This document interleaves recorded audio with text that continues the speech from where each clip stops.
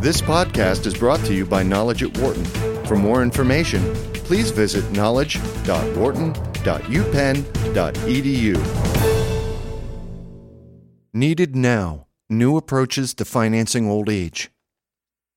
Following the global financial crisis, troubled retirement systems around the world face new challenges that may result in sharply reduced income for retirees, as well as the possibility that younger workers will need to work much longer, according to Wharton Insurance and Risk Management professor Olivia S. Mitchell. In a recent paper titled Implications of the Financial Crisis for Long-Run Retirement Security, Mitchell, who was director of Wharton's Pension Research Council, outlines a series of new risks to retirement stability, from inadequate individual retirement savings to broad global uncertainty that have surfaced since the financial collapse. Current and future generations will not be able to rely on the old-fashioned model of providing for retirement by saving during their working years, and must begin to think about new approaches to financing old age. Quote, "It's ironic and sad that as we stand on the doorstep of global aging and the retirement of the baby boom generation, the system we hoped would support us is looking very fragile." End quote. Mitchell also serves as an associate director of the Financial Literacy Center, a research collaboration between Wharton, Dartmouth College, and the RAND Corporation. Created in 2009 and supported by the U.S. Social Security Administration, the center is researching the roadblocks to financial literacy and gathering data on programs that work. For a Knowledge at Wharton interview on financial literacy with Anna Maria Lusardi, who will lead the new center, and Michelle Green, Deputy Assistant Secretary for Financial Education and Financial Access at the U.S. Treasury Department, see Tackling Financial Illiteracy and the Costs That Go With It on the Knowledge at Wharton website at knowledge.wharton.upenn.edu. Numerous government agencies and nonprofit organizations are working on the problem of financial illiteracy with Social Security officials, Mitchell notes. Quote, "Social Security feels that it must be the lead on this because it is the biggest government organization focused on the elderly and concerned with retirement security." End quote. The end of early retirement. In her paper, the first level of risk Mitchell identifies is to individuals who have been called on to finance an increasing share of their own retirement as reliance on corporate pensions fades. She notes an alarming lack of understanding about important economic concepts, such as inflation and the value of compounded interest on retirement savings, in the United States and around the world. Saving for retirement becomes particularly difficult for people who lack this sort of basic financial literacy, she points out. The paper cites research showing that, in a nationally representative sample of Americans in their 50s, only 18% understood compound interest. Quote, "Inflation risk is also very much on my mind, because I'm concerned we are going to experience very high inflation in years to come," says Mitchell, who notes that it is often difficult for people to adjust investments to compensate for inflation occurring after they have already retired. One useful asset to include in retirement portfolios in this regard is Treasury Inflation-Protected Securities, TIPS. The principal of TIPS increases with inflation and decreases with deflation, as measured by the Consumer Price Index. When TIPS mature, investors are paid the adjusted principal or original principal, whichever is greater. Longevity risk, or the possibility that retirees will outlive their savings, is another issue. Research shows that many people underestimate their chances of living long into old age, and as a result, they fail to save enough money to last for the duration of their lives. Mitchell notes that some British actuaries now model survival to age 125 when pricing insurance contracts. In the U.S., the figure is age 120. One way to avoid longevity risk is to purchase an annuity from an insurance company that delivers benefit payments for as long as the retiree lives. These plans have faced resistance because of retirees' unwillingness to turn over their nest eggs to an annuity provider, and because of uncertainty about insurance company stability. The financial crisis has created even more reluctance to buy annuities. In fact, Mitchell says, the highly public collapse of AIG has cast a shadow over the insurance industry, even though the company's problems did not stem from its traditional insurance business. Several life insurers have received regulatory relief allowing them to operate with depleted reserves, and others have discussed seeking federal aid, which Mitchell describes in the paper as a remaining area of concern. Mitchell suggests that one way to protect against inadequate retirement savings is to work past age 70 and beyond. Her research shows that if people can defer retirement for 2 to 5 years, they can dramatically improve their financial security during retirement. Delaying retirement not only allows workers to save and invest more during the extra years of employment, but it also delays the day when accumulated savings must be drawn down.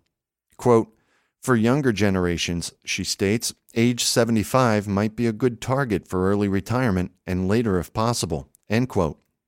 In today's heavily service-based economy, in which relatively few people hold down physically demanding jobs, Mitchell argues that workers can often continue to be employed much longer. She also notes that studies show working longer improves health in later years.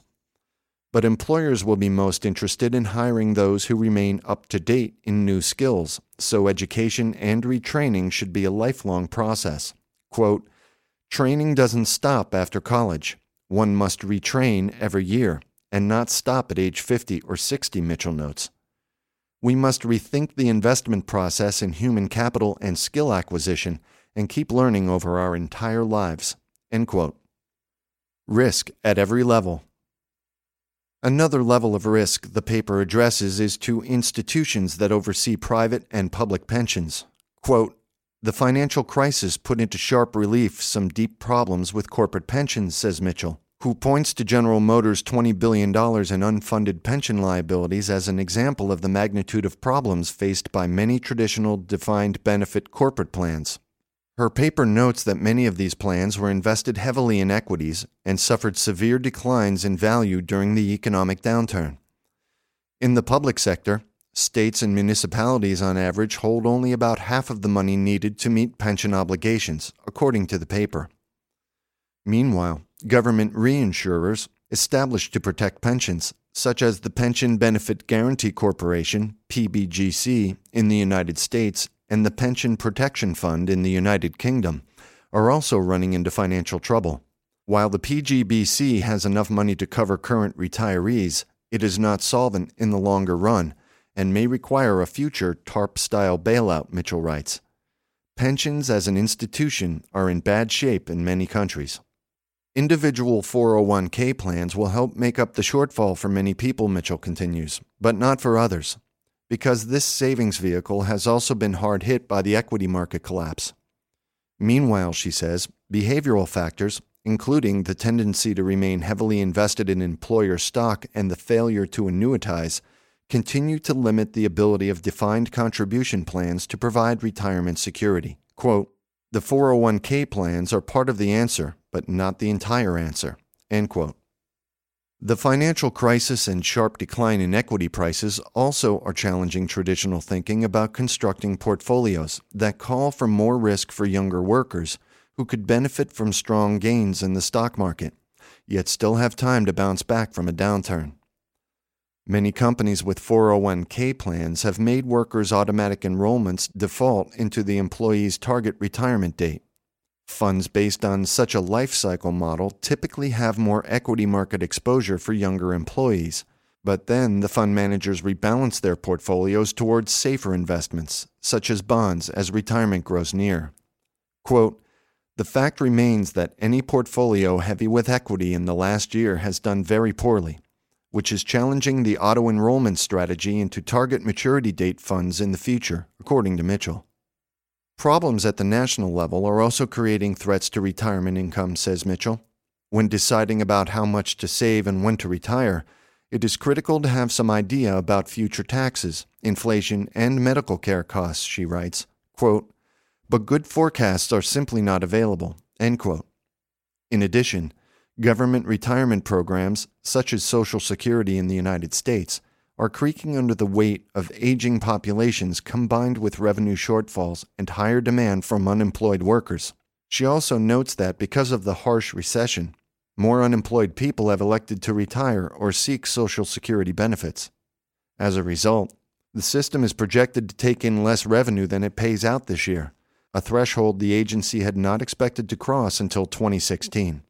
In addition, Mitchell points out that Medicaid, the federal medical program for the poor, faces new stresses as a result of the economic climate, as well as new provisions of the recent healthcare reform legislation that mandates long-term coverage.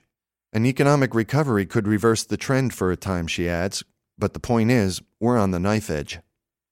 Beyond risk at the national level, the financial crisis has shown that the global economy is not necessarily a safe harbor for investment either. Quote, "In the old days, we were taught that we could diversify our portfolios globally and reap the benefits of geographic diversification," Mitchell says.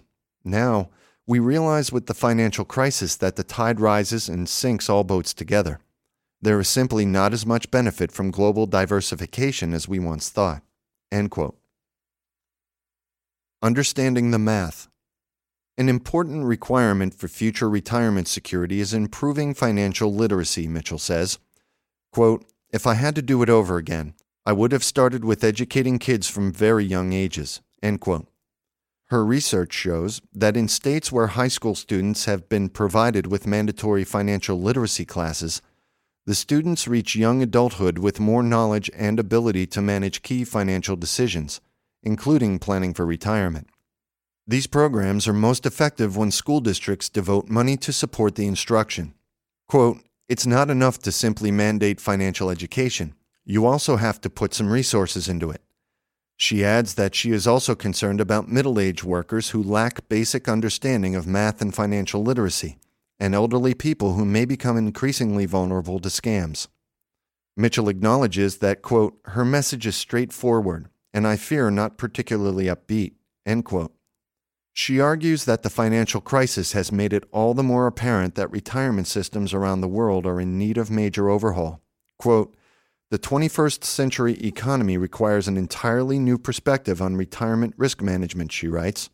"We need to build a new framework that will require public and private partnerships to better educate people about the risks they face, to help them work longer, to create and foster new financial institutions and contracts, and to better regulate products and markets for an aging world." For more business news and analysis from Knowledge at Wharton, please visit knowledge.wharton.upenn.edu.